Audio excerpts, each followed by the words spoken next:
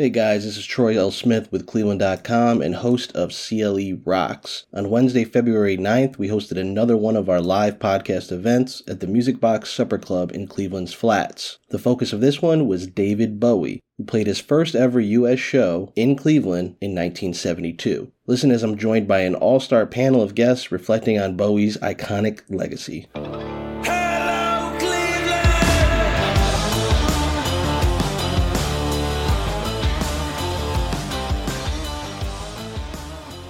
Thank you so much, everyone, for coming out. Really appreciate it. These events, this is our third one. It's been a lot of fun.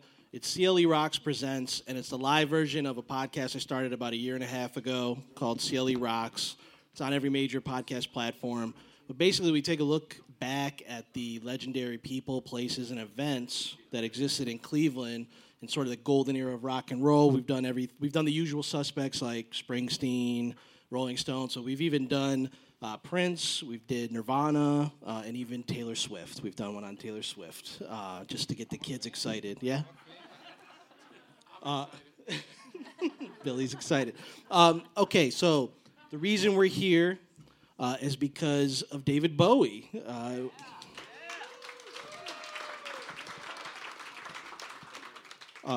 As you guys know, as we'll come to find out, Bowie has had this amazing relationship with Cleveland, which included his first U.S. show here in 1972. And we're going to talk about that, and that's really where we're going to start after I introduce this awesome panel of guests that have joined me. Thank you guys so much for coming. Let's start off. Okay, we're going to start at the end. If you thought you were the coolest person in the room, you might have been until Billy Bass showed up. Cleveland radio legend Billy Bass, ladies and gentlemen.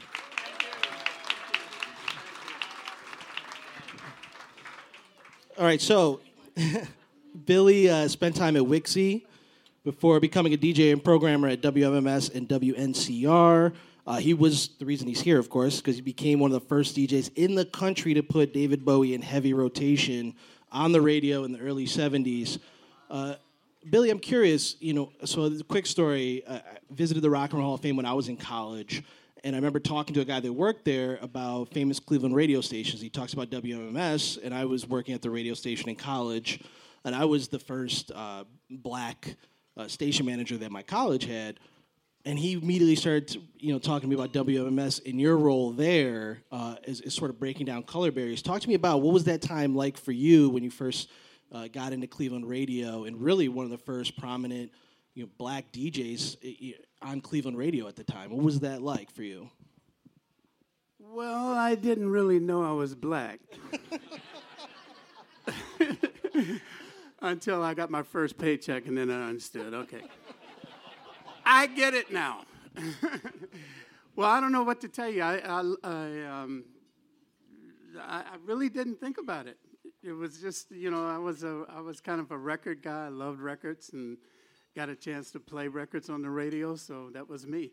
Well, I really, the whole black thing didn't really occur to me that people were defining me by a color until I went to Wixie.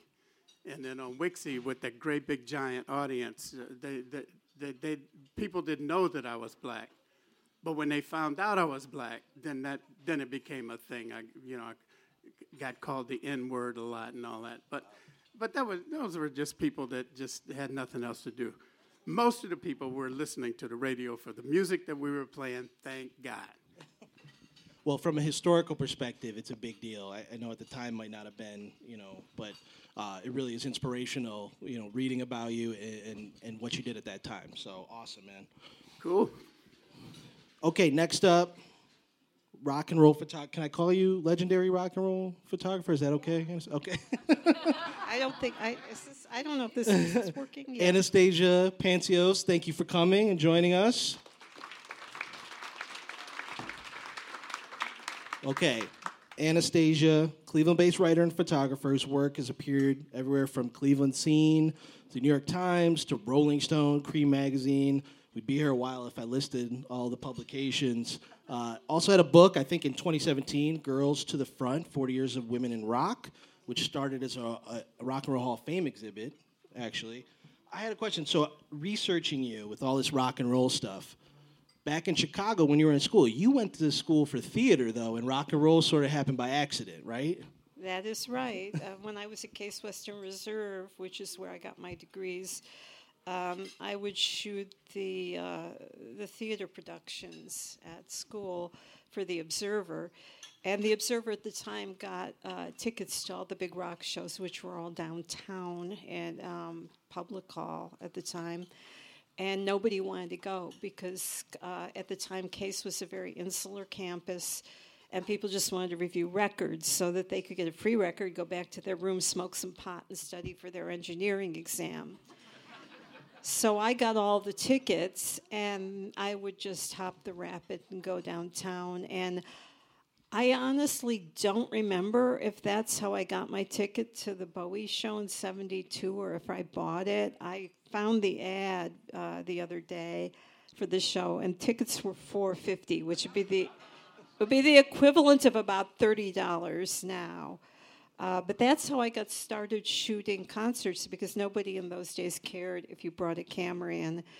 And I was in the first row of the balcony at the Bowie show and just brought my camera with me. I had a 200 millimeter lens, and I just found my notes on the settings I was using to shoot, and I was shooting at 2/8 wide open and 1/25th or 2/50th of a second. And I shot about a roll of film because that was all I could afford. Wow.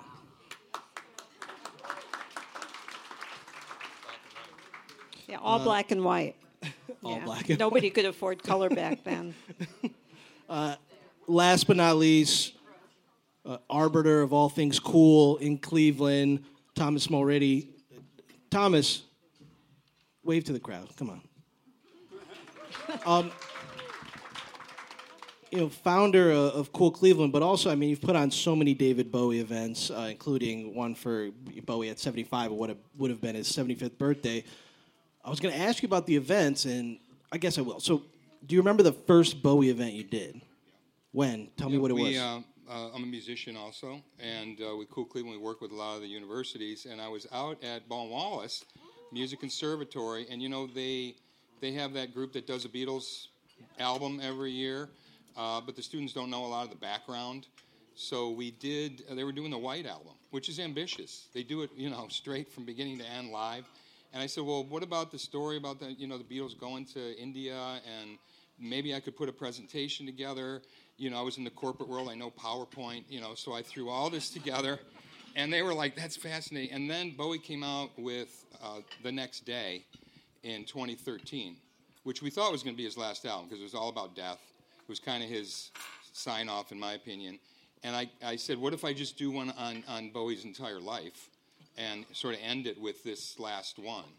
And they said they loved it, and the audiences started coming and coming. So we started doing them in 13, and then in 16, we had it on the calendar already to do at the Bop Stop, and we had it on for months, and actually the week we were going to do it, he passed on the 8th. I'm sorry, his birthday's the 8th, he passed on the 10th.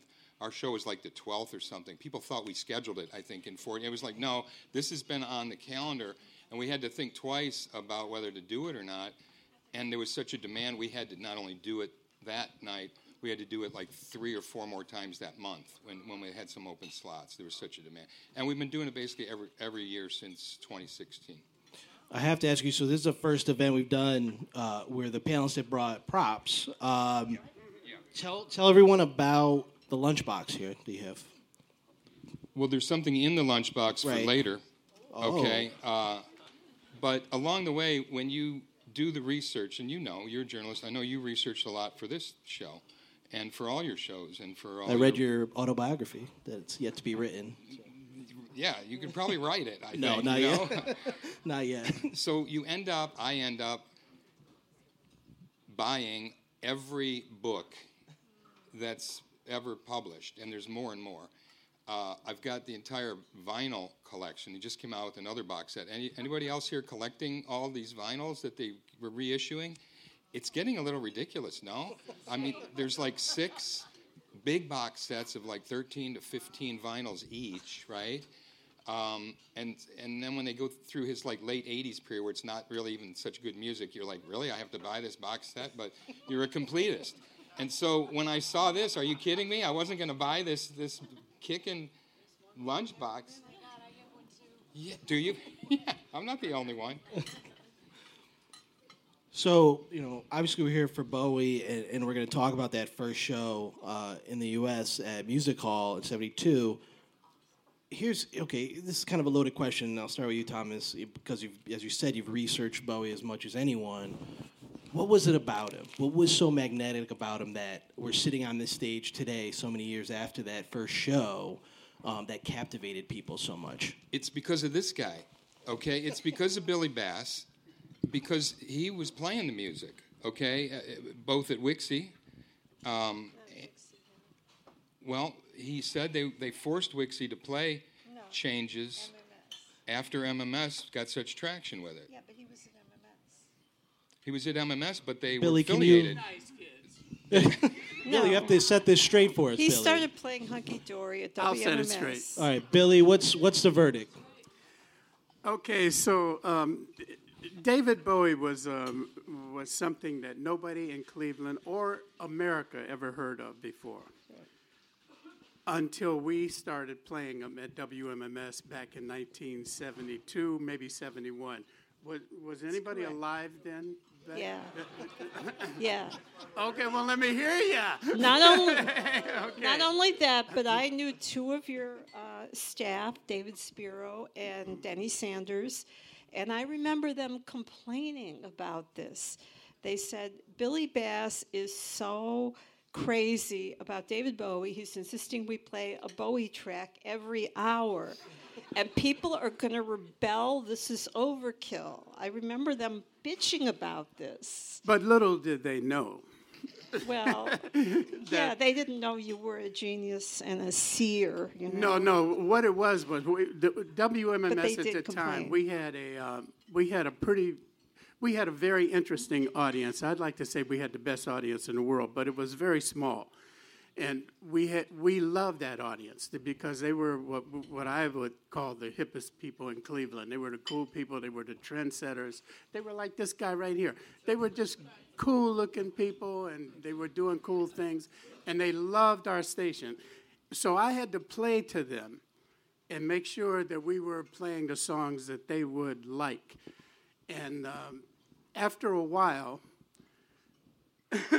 the sound of San Francisco during the hippie days, we would kind of burn out. We had been playing it, and then the Rolling Stones had that thing at Altamont, and that kind of changed things. And we were in a position where we had to find something new to play, something new that our audience that we loved, that we didn't want to disappoint, something that they would appreciate. And my friend Denny Sanders, who she just mentioned, introduced the album Hunky Dory to me. And I heard the record, and I said, this is it. This is going to take us to the next level. We got to get on this right away. This is the best album out, no matter what. No, and then they said, but nobody knows it. We're going to get killed playing that record. I said, no, we're not. People are going to really like this record. So we played it, and we played it, and we played it, and she'll tell you, I played it to death. All the time. And made everybody else do it, too. But what got me was I'm by now I'm 30 years old. I'm getting a little old for this rock and roll stuff. And then I heard David Bowie say, look out now, we're all getting a little older. And that record, that song, Changes, spoke to me directly. I said, oh, my goodness, I have to change. I got to do something different. I have to move on, and I have to take my audience with me. So we played Hunky Dory, much to the dismay of Denny Sanders. We kept playing it and playing it and playing it. And then the pressure was on, because now that we played it so much, the next album had to be great, or we would look ridiculous. And Denny was right about that. So Ziggy Stardust came out. Now who looks ridiculous? Denny Sanders. And boy, did we play the heck out of that record. So we just went crazy. And that was if you don't mind me making a little side note, the reason why we needed that record was because rock and roll was changing right underneath us, and we didn't want to be a part of it. It was that Southern rock. We played the Allman Brothers. We liked the Allman Brothers. We liked ZZ Top. But when it got to that flag waving stuff that they were doing, the Confederate flag and all that weirdness, we were just not going to go there because we knew our audience wasn't going to like that. They were going to get upset and wonder why we were doing it. So I really needed something desperately to fill the void. And so the David Bowie record, particularly Rise and Fall of Ziggy Stardust, brought us, we could play more Velvet Underground now, we could play more Lou Reed now, we could play T-Rex now, we could play a whole bunch of stuff that we could never play before. And the audience grew, Mata Hoople, and the audience just grew with it. And then at 72, I turned it over to Denny Sanders and John Gorman. They took it from there. And I think people underestimate what a sea change this was in Cleveland. I mean, obviously, Cleveland broke David Bowie the show at Music Hall in September of 72. It was an instant sellout to the point where 2 months later he came back around Thanksgiving and did 2 sold-out shows at Public Hall. Music Hall holds 3,000. Public Hall holds 10,000. So he went from a 3,000-seat show to selling 20,000 tickets. And Billy's right about how music had sort of evolved from, the psychedelic thing, which was very colorful and all that, into this, dressed-down Allman Brothers. I was just telling Troy how I remembered a quote from Duane Allman where he said, "A guy don't come to my band to show off his fancy duds, he come to pick." And for some reason, that whole ethic had just worn out on Cleveland. And when Bowie happened like that in Cleveland, thanks to this guy, the whole thing exploded. And you started to see all the local bar bands dressing up in satin jeans and velvet jackets and sequin tube tops and, just playing the Bowie and playing, Sweet and Slade and T-Rex. And T-Rex, I believe, played Music Hall or Allen Theater that same month. Just all these kind of glittery theatrical bands, which nobody else was playing. If a bar band came here from Rochester, New York, everything they were playing was dated to a Cleveland audience. And believe me, that happened at the Agora. At one point, one of the booking agents tried to do that. But in 73, 74, 75, all of the bands here were all glitter and sequins and satin and velvet and playing all these, theatrical glitter rock songs, lots of English stuff, like Mott the Hoople you mentioned. So it started a whole trend here in Cleveland, thanks to you, and you were on your way. You were gone. There was there was another element, too, along with, WMMS Breaking Bowie. As you know, Thomas, Cleveland had a huge fan club for David Bowie here that I think it was Brian Sands had started, and it got so big that he even received a call from Bowie, right? He did, yeah. He picked up on him even before Billy Bass did, I think, because he picked up on him with Space Oddity in '69. And he started the first international David Bowie fan club right here in Cleveland, like maybe 50 followers. It was all paper mailing lists.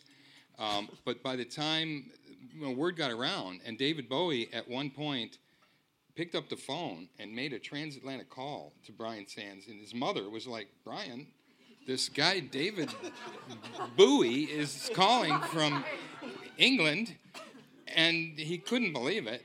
And David Bowie was like, "What?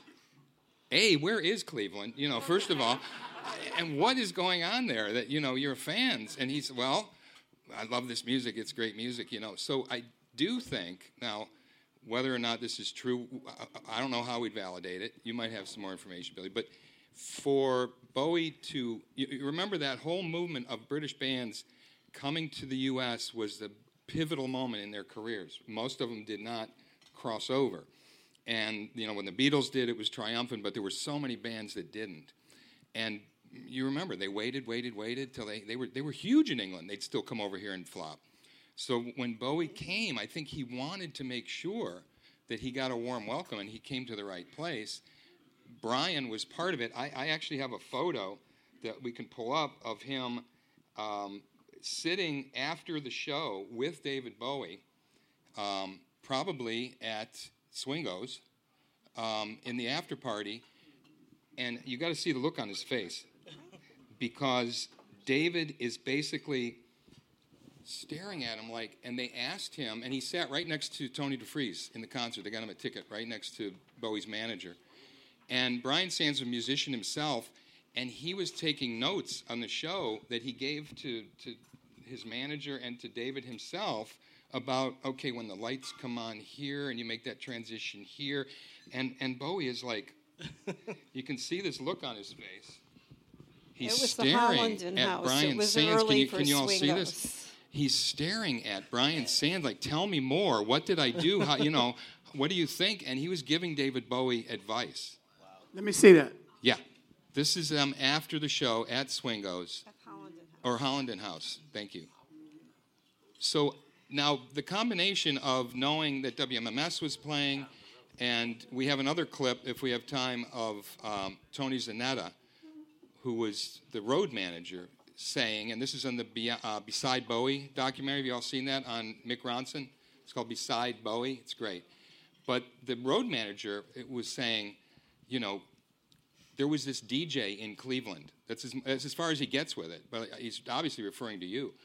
And that's why they started in Cleveland. Well, the other reason why they started in Cleveland is because there's all big radio stations across the country, in Los Angeles, New York, in Chicago, really big radio stations. Metro Media owned them all. And you had to be on those radio stations to sell records. But Cleveland had WMMS, and we were playing David Bowie a lot. And David Bowie was not only being heard in Cleveland, but the record was selling like gangbusters. So when Tony DeFries and the Bowie group came to Cleveland, their record had already sold like 25,000, 30,000 records just here in Cleveland alone. And what I love about Cleveland, and I've loved this since I was a kid, are the DJs here. We gave birth to Alan Freed as the Moondog. And Alan Freed, yeah, really. Alan Freed and a guy out of, I think it was Nashville, Tennessee, called John R. You guys are way too young. But anyway, John R. and Alan Freed would play this, what they called race music at the time. And again, Cleveland, because Alan Freed, the Moondog, was right here in Cleveland, Cleveland was breaking records all over the country. So we those of us at WMMS kind of felt that way. Even the program director, Wixie, felt that way. Wixie was breaking records all over the country. So Cleveland really deserves to be the Rock and Roll Hall of Fame, because a lot of stuff broke out of here that you probably never would have heard of before if it wasn't for people like Bill Randall. Anybody remember that name? Okay, Bill Randall. Most people heard from the Beatles on the Ed Sullivan Show. I heard about the Beatles from Bill Randall. He was playing the Beatles on WERE. So that was that's him. The DJs here, particularly Alan Freed, kind of put Cleveland on the map. And what's interesting too is we talk about Anastasia. You said that shows sold out, and Bowie was so big here in Cleveland. He wasn't at that point big really anywhere else, because if you read about that tour, they had to cancel some shows. I think nowhere. I think they said at times. I think it was St. Louis wasn't a Bowie town. They said, South, Midwest. but when he came back, because he played a show in Santa Monica that was, I think, radio that was broadcast became a bootleg. Right. When September, a couple he weeks later. when he came back in November, though, Anastasia, he was made at that point, or the breakthrough had been cemented, All the radio right? stations across the country used to follow us, and there was this one, they call it tip sheet. It was called Walrus. And Walrus, we reported to Walrus, and all the radio stations, would listen to wonder what we were doing, and they would look at our list. And all the stations put in their top 20. And so when Ziggy Stardust came out, we listed Ziggy Stardust as number 1, number 2, number 3, number 4, all the way down the line. And then so the KMET of the world, the Los Angeles, LA, they started to follow suit. And KMET in Los Angeles was first to jump on it. And that's why he did so well in Santa Monica. I want to talk about the show, the actual show, which you shot, Anastasia. But I also want to say, I was doing some research, and it struck me, sort of a sign of the times, obviously. The headline to preview the show from the Cleveland Press was New Rock Singer, Bowie or Girl. It went on to say he is not the first male singer to appear on stage in feminine garb, but his thing is not the violent anti-sexual sham of Alice Cooper. So that was their way of, this was not Jane Scott. Jane Scott knew her shit, and she had a really good review we could get to. Who wrote that? Oh, boy. Sipple, maybe? John Sipple? John Sipple, yeah. Wrote that as the preview for Bowie being here. Yeah, he was like their second or third string reviewer after Bruno Well, he showed it Bornino with and Harriet that. Peters. Yeah. But it's like you mentioned, how they dressed, and that was the first thing. And I think the photographs, which were so important that you did, Anastasia, that's what sort of, the album covers were so important. The visual element was becoming, almost more important. It was pre-MTV when it just became the only thing that was important, was the visual element. But there was a lot more to Bowie when you ask why he caught on here. And as Billy was saying, there's the Woodstock sort of hippie era, and what Bowie says, there's a quote where he says, we were inventing the 21st century in 1971. Right. And what they did, the way they did it, was a very postmodern way of doing it, which is a fancy word to say they looked back. And they took rock and roll. When you listen to what Mick Ronson was doing on that guitar in the Ziggy Stardust album, that was pre-punk, right? But it was also post-Elvis. It was that hard-edged late 50s rock and roll, which is just straight up rockabilly rock and roll, updated with lipstick. Well, you can also see that in their looks, the two pictures they just gave Billy, and he did a costume change. He had the glitter spacesuit, and then he had the blue jeans. Blue jeans, kind of rolled up, dungarees look. So he was basically, through those looks, looking both to the past and the future. Like the spaceman in the future, but also there was this, when you look at Sha Na Na was one of the first, they call it glam rock bands at Woodstock because of the way they dressed, because of their references to late 50s rock and roll and presaging punk. So I don't want to put it all on the costuming and the look. It's easy. Or even the gay sensibility and the openness to that Bowie brought, which all of that was important, and all of that had influences, especially, I think, on the male laddish culture that was forming around rock and roll at the time, which was really starting to calcify. Well, it's really the one thing I wanted to bring up was sometime during that year, I was having a conversation with Billy, and we were talking about where music was going to go. And Billy said to me, the next big trend in music is going to be gay. You said that to me. And when you look at it in the context of the time, he wasn't entirely wrong. I mean, he didn't mean people were all going to become gay, but, you had Bowie at that point who was playing around with different sexual and gender identities, and so were a lot of these other acts that followed in his path, which at that point was, I think, more acceptable among British acts and American acts. The American acts were doing Southern bands.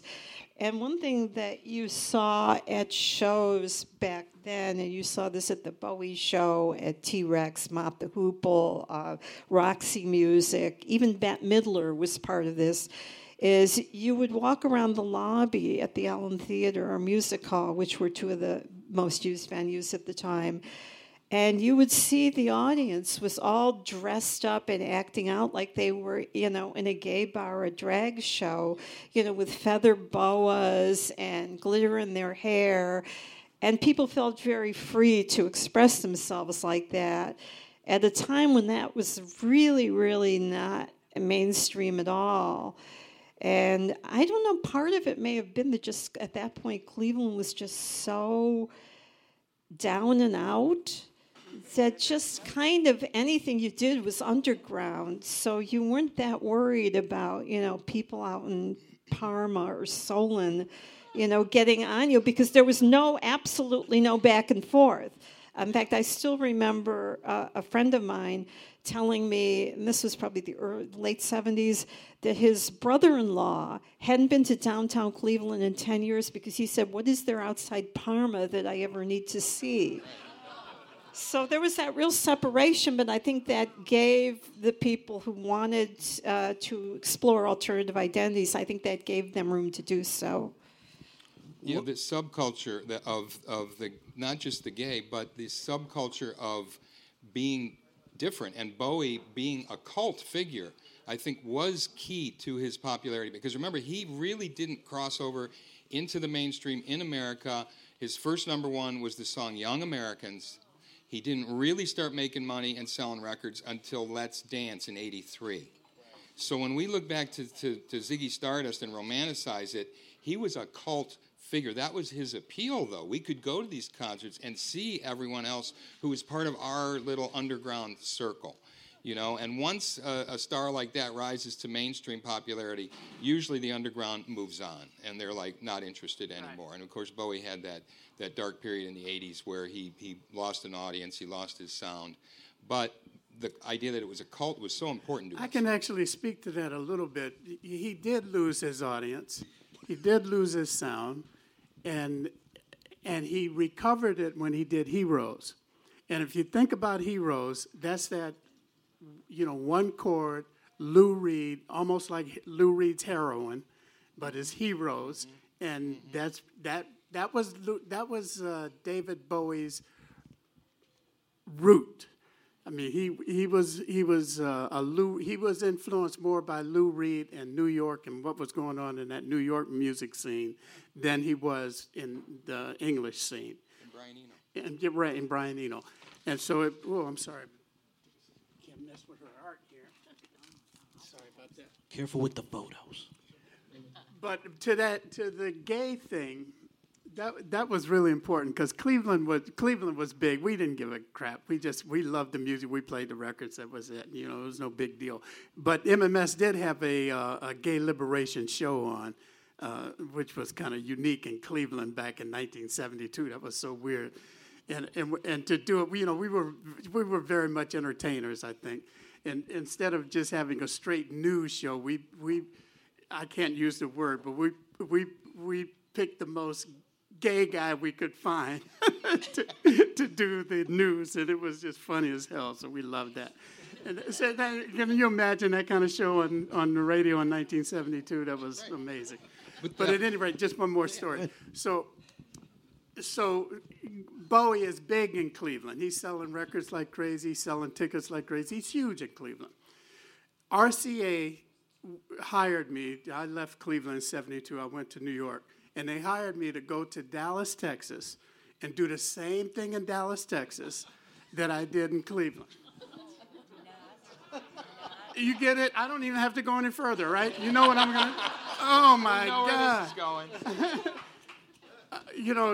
I told a guy at the radio station, I said, dude, why don't you got to play this record. This is changes. Everybody in the world loves this song. This is a great song. Everybody can relate to this song. He said, if I play that song, I'll lose my job. So that was, okay, you don't want to lose your job. I get it. I can't ask you to play the song anymore. But so we threw a big party. And this goes to what she said. RCA back then had plenty of money. They gave me, to just do whatever you got to do. And I did the same thing in Dallas that I did in Cleveland, except I didn't have a radio station.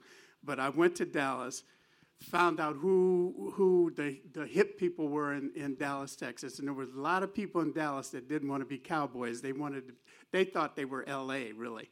So I got in touch with all of those people, rented a venue, a bar. It was a bar like this, pretty much like this. But this is back in '73 now. So I had TVs all over, big screen TVs, and had these people come in. And this was when David Bowie was doing Midnight Special. You remember that show, Midnight Special? So David was doing the whole show. It was all David Bowie. So this party was built around this show with all the TV screens, and nobody had ever seen that in Dallas. And the next thing you know, the Dallas Morning Herald said, and again, I can't use the word, but there was this party for this gay guy, and and all the cool people in Dallas was there, and then they showed pictures and everything. And the next thing you know, David Bowie's a big deal in Dallas, Texas. It was so cool, but the guy wouldn't play it. He absolutely wouldn't play it because he didn't want to lose his job. I want to ask, Anastasia, you shot the show in '72, and then we'll talk about you shot Bowie multiple times after that. I'm curious, first show in the U.S., what do you remember about him as a performer at that '72 concert at Music Hall? Well, I remember that, like I said, I was sitting in the first row of the balcony with my little camera, and I just remember that compared to a lot of the shows that I was seeing at that point, it had a really thoughtfully theatrical presence. I mean, I had seen bands that had that kind of rock and roll theatricality. I mean, among the people that had come to Public Hall, the larger hall, were bands like The Who and Led Zeppelin. I didn't see Genesis at that point. I don't remember them coming here. But they were real, bashy rock and roll. All their theatricality was all in this just energy that they put out. And with Bowie, it was a lot more restrained and directed. You had a sense of intelligence behind it, that there were movements that were emphasizing ideas in a really coherent kind of way that wasn't just, now I'm going to smash one of the guitars on my pile of SGs like, Pete Townsend did, or, I'm going to, put my crotch out there for you to look at like Robert Plant did. So it was a very different thing. And I have the review here that Jane Scott did of the show where she said, David Bowie concert is clockwork. She said, the lights went out, only flickering sparks were seen, then a drum rolled. And then deep strains of Beethoven's Ninth Symphony filled Music Hall last night. Shades of Clockwork Orange in Cleveland? This was the David Bowie concert, one of the punchiest acts in show business today. Electricity seemed to spark the audience as David Bowie scooted on stage splendid in a black and gold jumpsuit and bright orange boots. That's from the picture we showed you. But then, what else would you expect with basic orange hair? The music was fast, tight, and strong and probably had more excitement than any English group since the Rolling Stones. Bowie stood with his legs apart playing guitar and singing his legendary song, Lady Stardust. He looked like a young Katharine Hepburn, tall and imperially slim. His voice ranged from medium notes to falsetto, but always kept that strong, pulsating beat. Bowie said earlier in a news conference that Lady Stardust or Ziggy Stardust did not refer to any known pop singer, but was a conglomerate of many. This was Bowie's first appearance in the United States, a real coup for Cleveland. Station WMMS, which co-sponsored the concert with Belkin Productions, is considered to be the first one to play his album Hunky Dory. A big round of applause for Jane Scott, ladies and gentlemen. Absolutely. And here is that article by John Sipple. This was the preview, and Anastasia just read the John review. Sipple was not as hip as Jane Scott. No. Who the hell is John Sipple anyway? He was the third string Cleveland Press writer. Third string. He's not here to defend No, himself. well, No. No, Let's Bruno take it easy. Bornino was like the John Jane Scott of the Cleveland Press, except he wasn't really as hip as she was. And then they had Harriet Peters, who was writing like a What's Happening type column. And then they had John Sipple. Just one thing. That concert that you just talked about, when it opened with that Clockwork Orange, the audience was not only mesmerized, they were scared to death. Yeah. They didn't know what in the hell was going on. And look how weird this is. This is the preview of the show. This was in the paper the day of September 22nd, 1972. and look at the ad that just serendipitously happens to be this display ad for the film. What is it? Stanley Kubrick's Clockwork Orange. Oh, yeah, there you go. Yes. Yeah. I mean, you couldn't have paid that to happen, right? That's right. And I didn't read you the last paragraph here. It says, police escorted 3 suspected pot users from the hall and chased away 10 youths who had climbed up the side of the building trying to get in. So Anastasia, that was you? Billy, was there any interaction between Bowie and WMMS prior to the show in terms of promotion or anything? None whatsoever. No, we didn't. We were not into the act as much as we were into the music. So we didn't. Tony DeFries, he was the manager and he had requirements and he wanted things done his way. And we said, you know what, take that shit someplace else. We're not interested. We do have a mint copy of an unused, unripped ticket from that very first show. Yeah. So someone kept it, and it's out there. And not only this, it's a copy of the contract, William Morris Agency, between Main Man Limited, which was David Bowie's management company, and Belkin Productions for one show of approximately 1 hour in duration, commencing at 8 p.m., September 22nd, 1972. Is that cool? Wow. Just to have the actual document there typed How up. much did he get paid? What did it say? You know what? It's only the top half of it, and I think the price is at the bottom half. I think they did that by design. $4. I thought you were going to say that was on eBay. I was going to ask you if you were currently bidding on buying a ticket. You already got it. I want to talk about, obviously, Bowie. He played more than a dozen shows in Cleveland in his career. Before we get that, I think the last line in that review, and I could be wrong, this could be from something else, but just to show you how on the ball Jane Scott was, she said, I think it's the last line, we reporters sensed that a star was born that night. So the far cry from what the Cleveland Press had said preview. Maybe Sipple had a different, story after the show was over. Sipple was not hip. All right, enough with Sipple. I want to jump ahead. I think the next time Bowie came here, and Thomas, this I think is the first time you saw Bowie in '74 for the Diamond Dogs tour. Right. Give me a little bit about when you got into Bowie and what age you were, because that wound up being your first show instead of the music hall one. Yeah, so there's always this kind of delayed reaction when something hits big. Again, when Ziggy Stardust hit, all of a sudden you guys started playing, Hunky Dory again. You started playing Space Oddity again, and it really wasn't. Then the next record was actually sold much bigger. Aladdin Sane sold much more, and then Diamond Dogs was like a huge record compared to Ziggy Stardust. And so when that came out, and the single Rebel Rebel, so that was the one that he toured next. And at this point, Bowie's theatricality had. He had the budget finally to go to a guy who designed sets for the Metropolitan Opera and spend what would today's dollars be about $500,000 on a set that included a working bridge that went up and down. There was an arm that came out over the audience that he'd sit in that would go up and down, and he'd sing into a microphone for the song Space Oddity, which often broke, and he would have to climb back along this hydraulic arm half the time.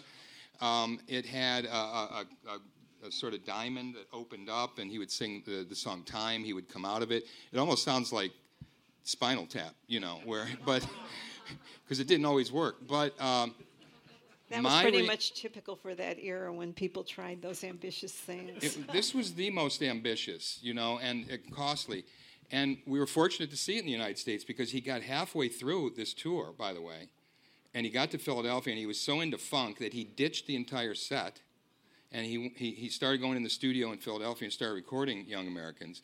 And so the rest of the country didn't get to see the set, and they never saw it anywhere in England. And they're still pissed about it today. But we saw it.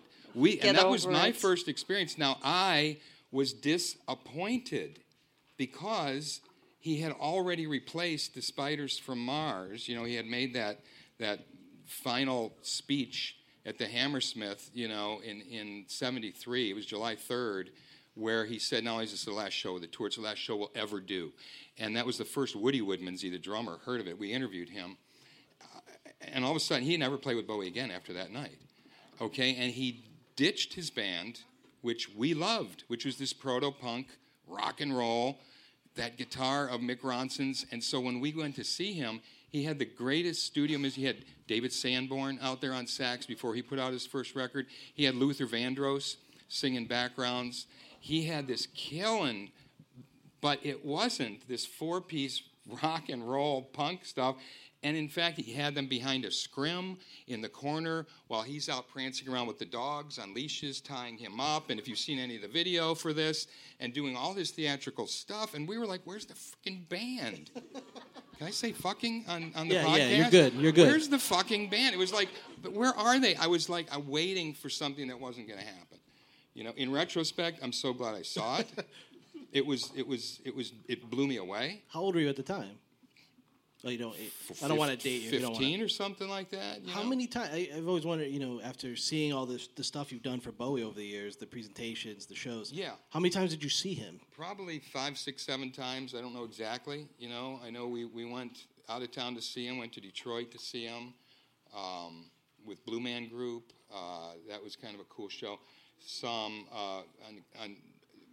we saw him at Blossom, which is another classic Cleveland concert. I hope we talk about it.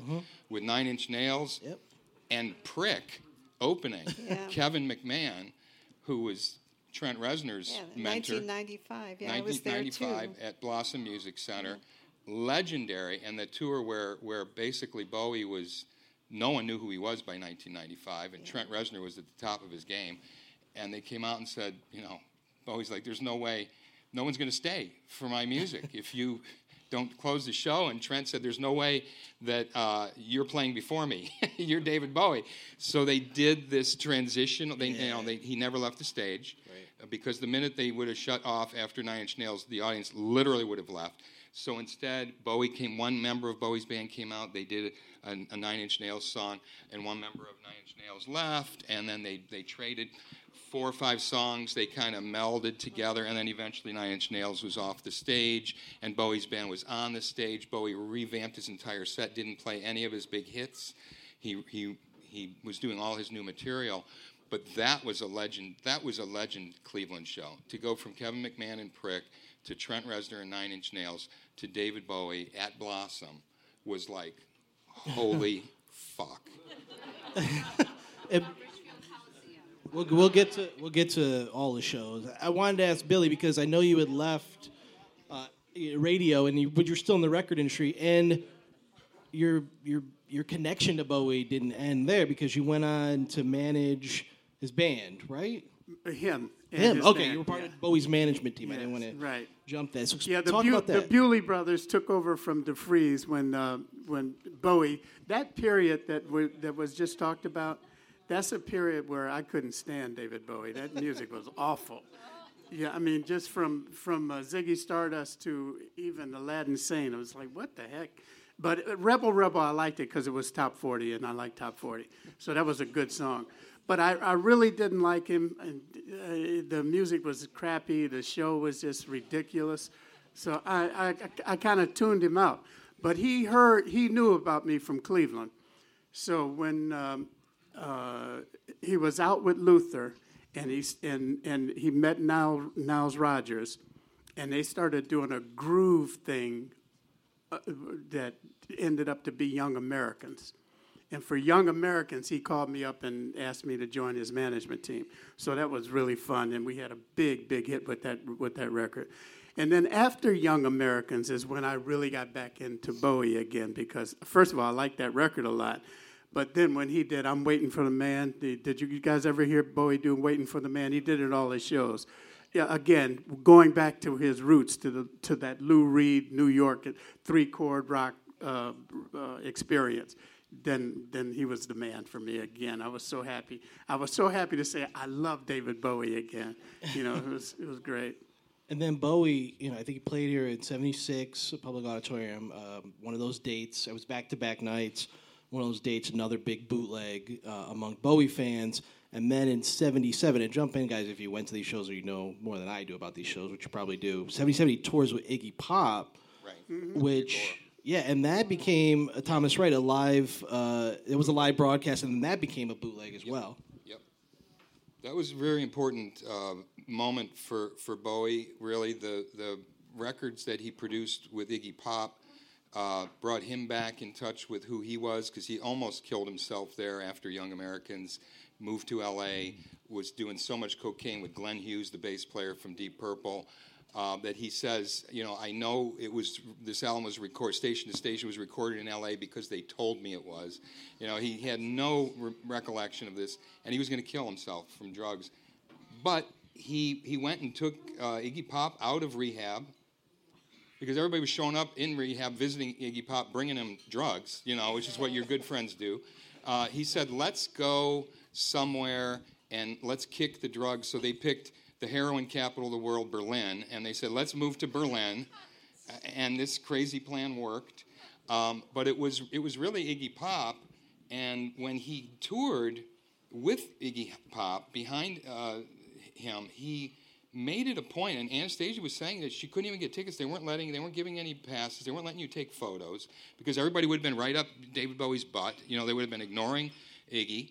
And he played the sideman role that he had never played from day one, because even in his very first bands, he was always the front man. And he just played keyboards, but he co-wrote the songs with Iggy Pop. China Girl was one that came out of that period that Bowie had a much bigger hit with, but he co-wrote a lot of those songs, played the keyboards, and they did the clubs. They did the Agora. And I remember having opportunity to go, and I so regret it, because I'm like, I don't really know who Iggy Pop is at this point, and why would I want to go see Bowie just play keyboards over in the corner? I already had that bad experience with him putting the band in the corner for Diamond Dogs, so I missed it. Blondie was the opening act, and they were so good. Blondie opened that Blondie show. open? Yeah. So this is the show that got away now, right? Yeah. For me, it is. And I just realized I thought I had only seen Bowie 6 times, but if you count that show, I've seen him 7 times.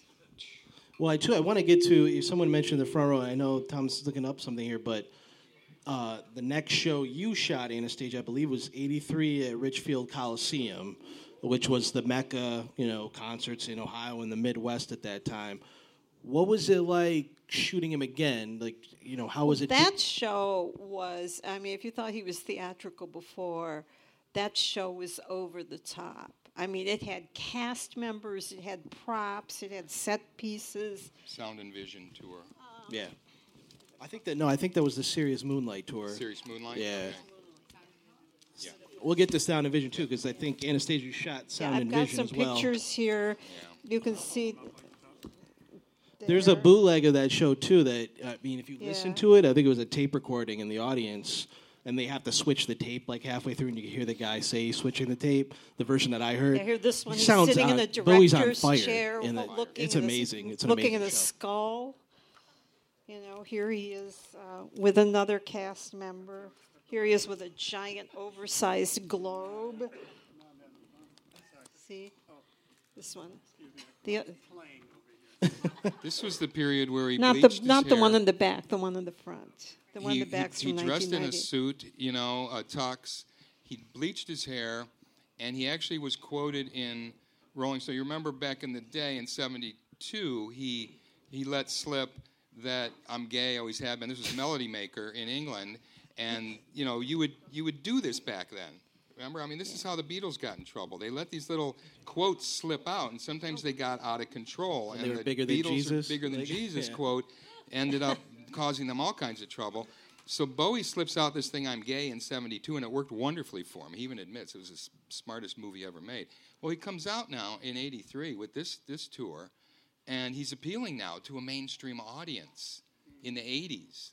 And he comes out in big quote in Rolling Stone where he says, I'm not really gay, that was just me fooling around, and so for people who were sort of hanging on his importance to the gay liberation, to gay awareness, which he was, there's books on this. One I have is called David Bowie Made Me Gay.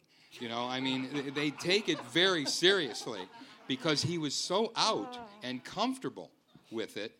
And then for him to come and sort of betray the cause here was it was just the price he had to pay. He really needed the money. He was still paying off Tony DeFries from a deal that he made in 1970, and he stopped working with him. What year would you say? 72, 73? No, longer, 74, 75. 74, but still by 83, he was still paying Bowie off. In fact, that's why he floated the Bowie bonds, and I think that was 86, because he had to raise something like $30 million at that point to finally pay Tony DeFries and own his masters, which is why he continues to license the release of his music. Every 5 years or so, he's smart, or Iman is smart now, and they license and relicense to a new record company, and they let him do whatever they want, sell whatever you want, box set it up, do whatever, and he still owns his masters because he had to pay for them. Billy, I wanted to bring you back in because before I get to the Sound and Vision tour, as Thomas mentioned, Luther Vandross singing a backup on Young Americans, and then Bowie takes him on the road for like the first time I think Luther had been on the road in his career. There's a connection there again because you went on to manage Luther Vandross for a short time in the 90s, right? And it was because of that connection. Wow. David told Luther about me, and there you go. That was good. But back to Bowie just for a second. Hard to be gay when you're married to Iman, right? How can you justify that? Yeah. But I guess all those rockers during that period, that 73, 74 period, Mick Jagger and Bowie. Remember when Mick Jagger and Bowie did that song together? Looking so silly together. Remember that? Terrible. Yeah, that was awful. It was a low point. Yeah, real low point. But yeah, Luther sang background on Young Americans, and he arranged the background. He arranged all those vocals on the Young Americans album. It was even more than that, because Luther understood how, when you hear that song Young Americans, the background vocals lead the song. They are the hook. They are the chorus. Right. It's not like you've got a lead singer and the backgrounds are following it. It's led with this background. And that was what Luther brought to it. Bowie didn't have a sense of that. He felt it, he knew it, but he couldn't have done that. He turned it over, like he always did with all his musicians, whether it was Mick Ronson, whether it was working with Brian Eno. Throughout his career, he would let them run with it and do whatever they wanted. And he let Luther Vandross And he had Nile Rodgers, too, to do the production. Yeah. So there was a sense, too. Sure. I remember growing up, my dad's black, my mom's white, but my dad didn't get into Bowie until then because, Bowie was welcome on Soul Train and on these shows. And it wasn't arranged like Luther, so Luther knew someone that got him hooked up with Bowie. Bowie overheard Luther singing and invited him to join the backup, sing on that. And so Bowie had a sensibility that defied, even his core demographic, and brought in people of all races, and ages. It was and Carlos. That's what I loved about Luther as he developed. He just kept doing, he became, not Luther, I'm sorry, Bowie. He became the Bowie that I really appreciated in the early days. He kept changing. And he was R&B, he was punk, he was pop, he was all that stuff, and I loved that about him. I think it was Carlos Alomar was his guitarist and music director after the Spiders from Mars, and he got hooked up with him. He was a studio musician who headed up the house band at the Apollo, and he was a studio musician who played in the studio when Bowie was producing Lulu, doing a version of The Man Who Sold the World. So, Bowie gave his songs to people like Mott the Hoople and other bands, and he thought of himself as a songwriter, really. And in the early days, if he hadn't broken, he would have been a songwriter. But it was through this connection that he then met Luther and some of the others that he ended up working with. So he had kind of an inside track on that. I want to jump ahead to the Sound and Vision tour, which was, obviously another legendary show. Anastasia, you shot that, but not only did you shoot that, because that's the show where Bono came out on stage, performed the cover of Gloria with Bowie, but you wound up backstage and shot a photo of them. Tell me how that came about. Well, I wasn't really planning to go to the show at all because in late 1989, early 1990, I made the biggest mistake of my life. I was burned out on writing and photography, and bands were getting more and more restrictive. So I decided to manage a band. Don't ever do this, please. It's like babysitting for 4 or 5 grown-up infants. So it just wasn't on my radar to go. And then I got a call from a publicist that I knew. And she said, we're going to have some special guests tonight backstage, and I need a picture for Rolling Stone magazine. So if you come out and shoot a roll of film backstage and give it to me to put on the plane to New York, I'll give you a pass to shoot the whole show, which was very rare at the time. I think the only band that let you shoot the whole show was the Grateful Dead. Michael Stanley, of course. So I said, yeah, shoot a whole Bowie show, I'm there.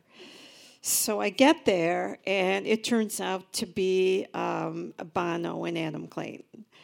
And so I shot a whole bunch of shows of them, photos of them backstage, and Adam and Bowie were just so affable and friendly and funny. And Bono was friendly, but he was like, I'm Bono. I'm on Earth to save the world, Bono, the great hero. And he had the long hair. I saw one of your photos, right? Like that's long hair Bono, right? Yeah, and he was going to save the world. So the other two were just joking around. And then I shot the whole show, and at that point, Bowie, he was doing much more sophisticated. He was in a suit, and his hair slicked back, and he was much more upscale and elegant. But when Bono came on stage, I got great photos of them together, and of course, I'm the only person in the world who has photos of that happening, because that was the only time they were ever on stage together, and I was the only photographer that shot the whole show. So I don't have that photo with me, no, but yeah, it's really special to me because U2 is actually my favorite band. So when I make fun of Bono, it's loving fun. Because he did save the world, right? Well, he tries, which is more than you can say for, like, Ted Nugent.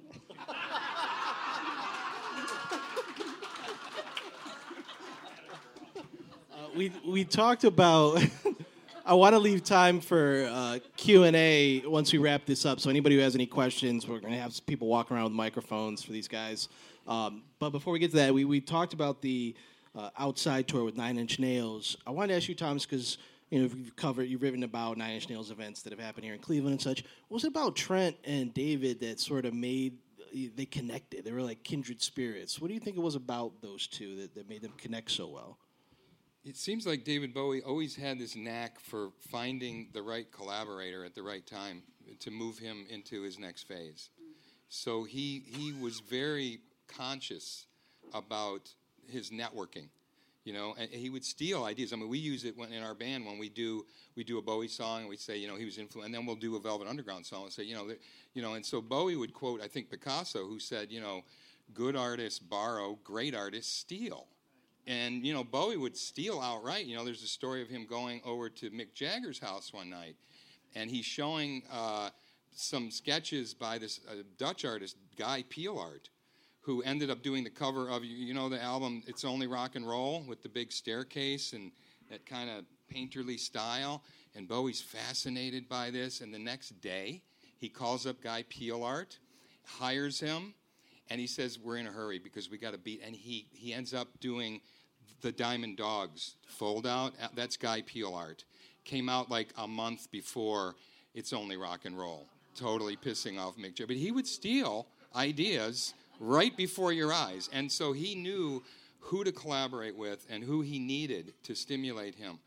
And he was very much, Bowie was ahead of the curve in the 60s, so far ahead that nobody knew what the fuck he was doing, right? He couldn't catch on possibly because he was just way out there.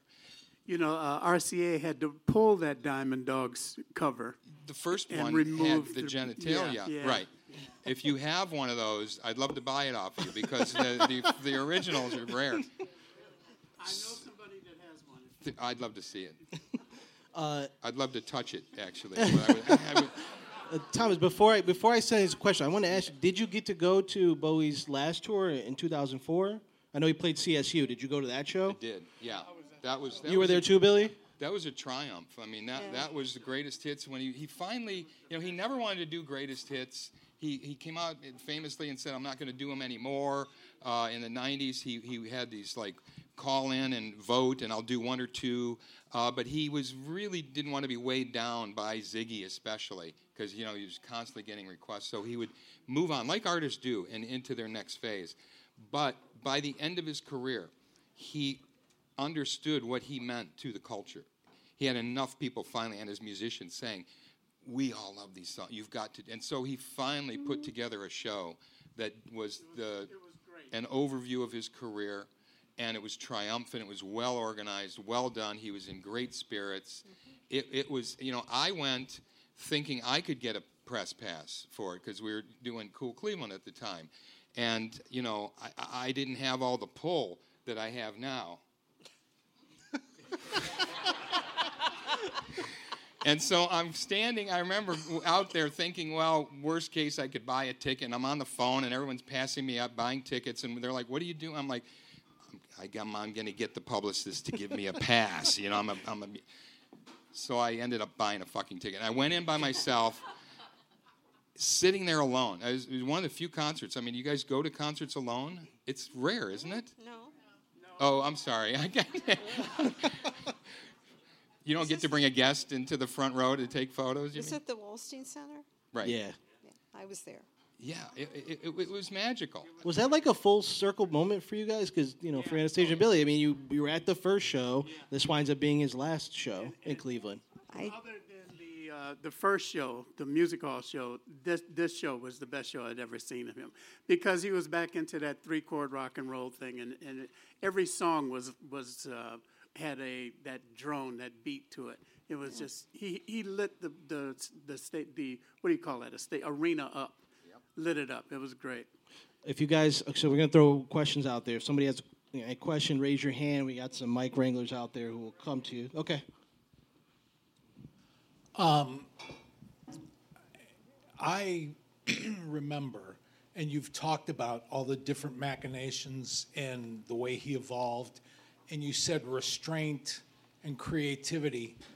For me, I don't know if it was Station to Station or Sound and Vision, because I moved from Cleveland to LA in '73, but I saw a concert with Bowie where he did nothing but white light.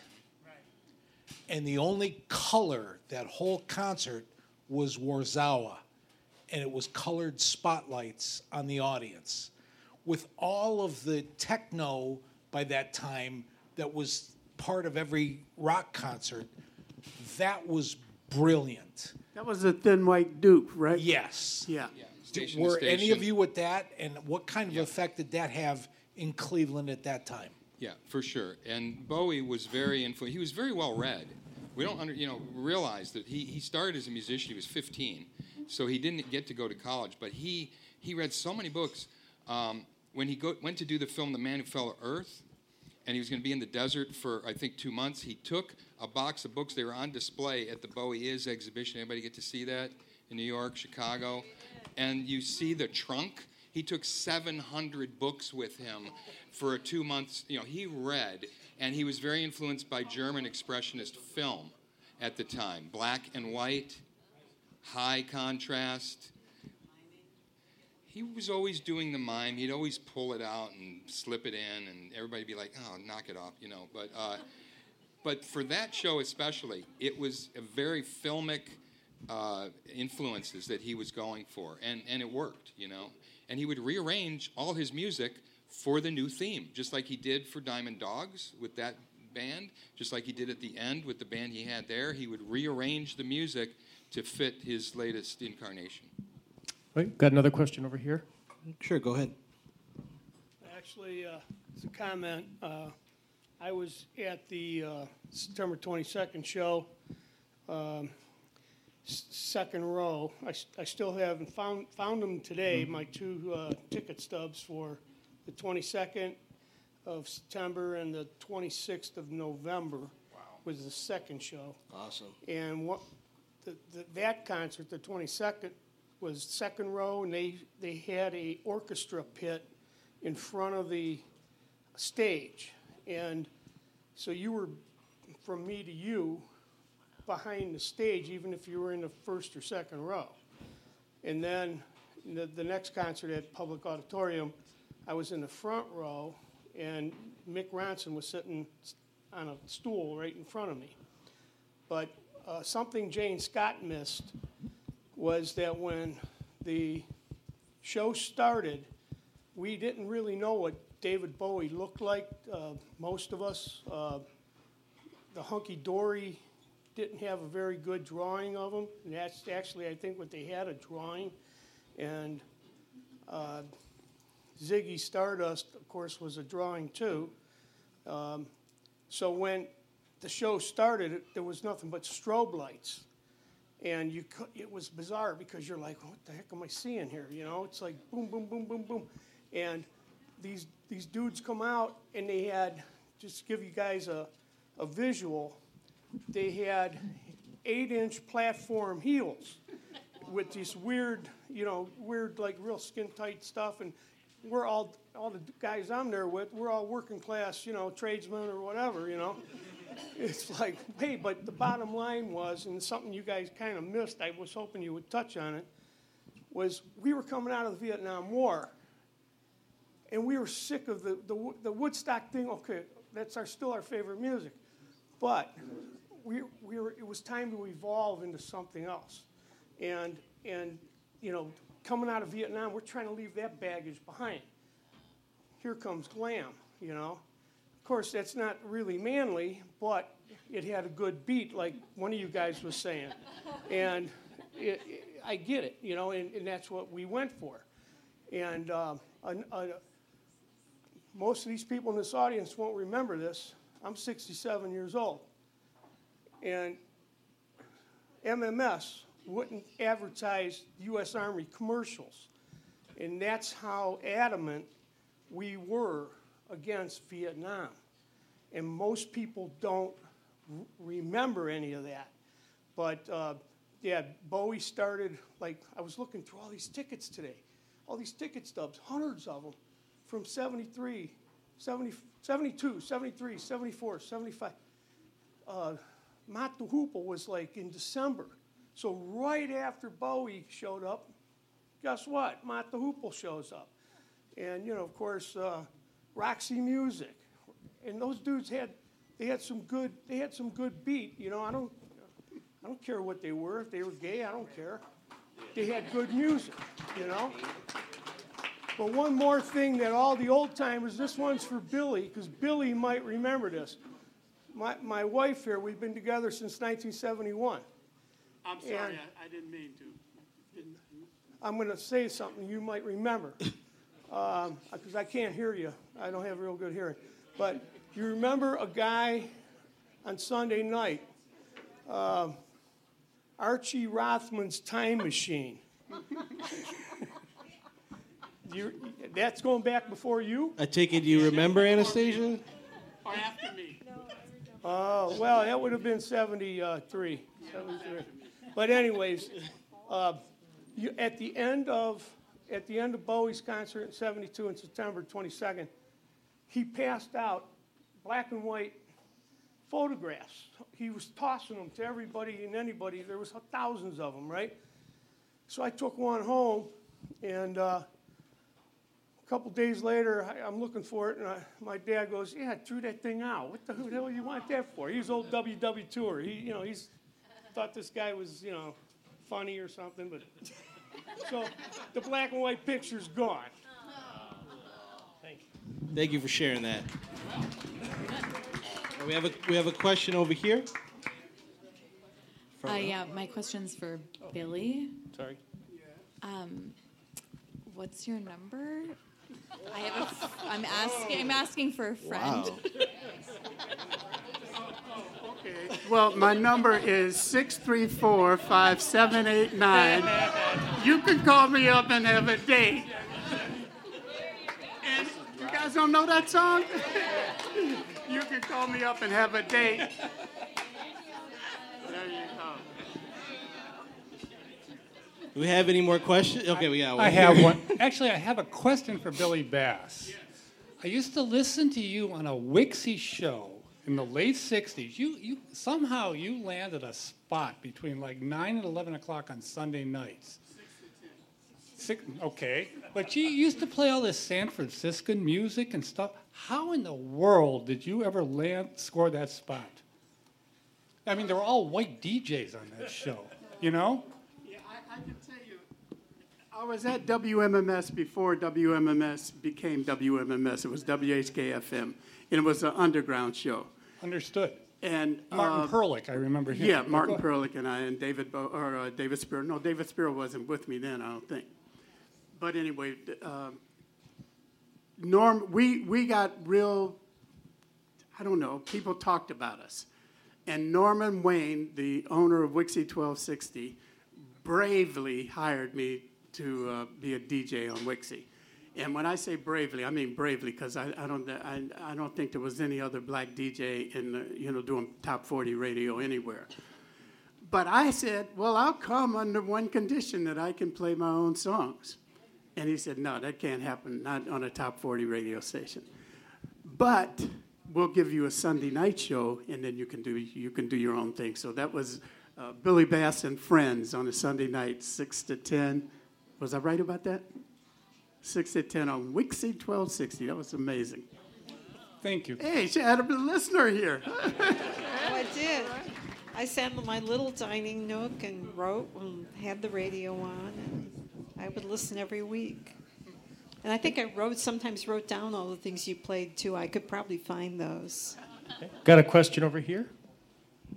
This is for Billy as well. I'm a little bit younger, but I assume since you managed David and, a lot of the success, or at least early, was due to you. Do you have a favorite story or just a personal story that you can share? About David? Yeah. Well, it was mentioned that he, in the late 70s, early 80s, had a drug problem. And when I was on that management team, he fired the manager, Mike Littman, who was the real manager. I was just on the team, and asked me to manage him. David did. And I thought about it, and then I said, this guy's going to be dead in about 2 months. I don't think I should take this job. Wow. I mean, he was so out there with cocaine that I didn't think he was going to make it. So that's my personal story with him. But I hate to even put that out there, because he recovered, obviously, and became a great guy and a great human being. But what he did for me personally, I don't think I would have had the career in the music business that I had if it were not for David Bowie's music. Those 2 albums, Hunky Dory and Ziggy Stardust, actually set me, it got me to New York and got me to L.A. and got me with Blondie and Pat Benatar and Huey Lewis and the News and Luther Vandross and one of my favorites, Cleveland's own Bobby Womack. I got to work with a lot of great people thanks to David Bowie. Troy, how about if we have the last question right over here? Last question, fire away.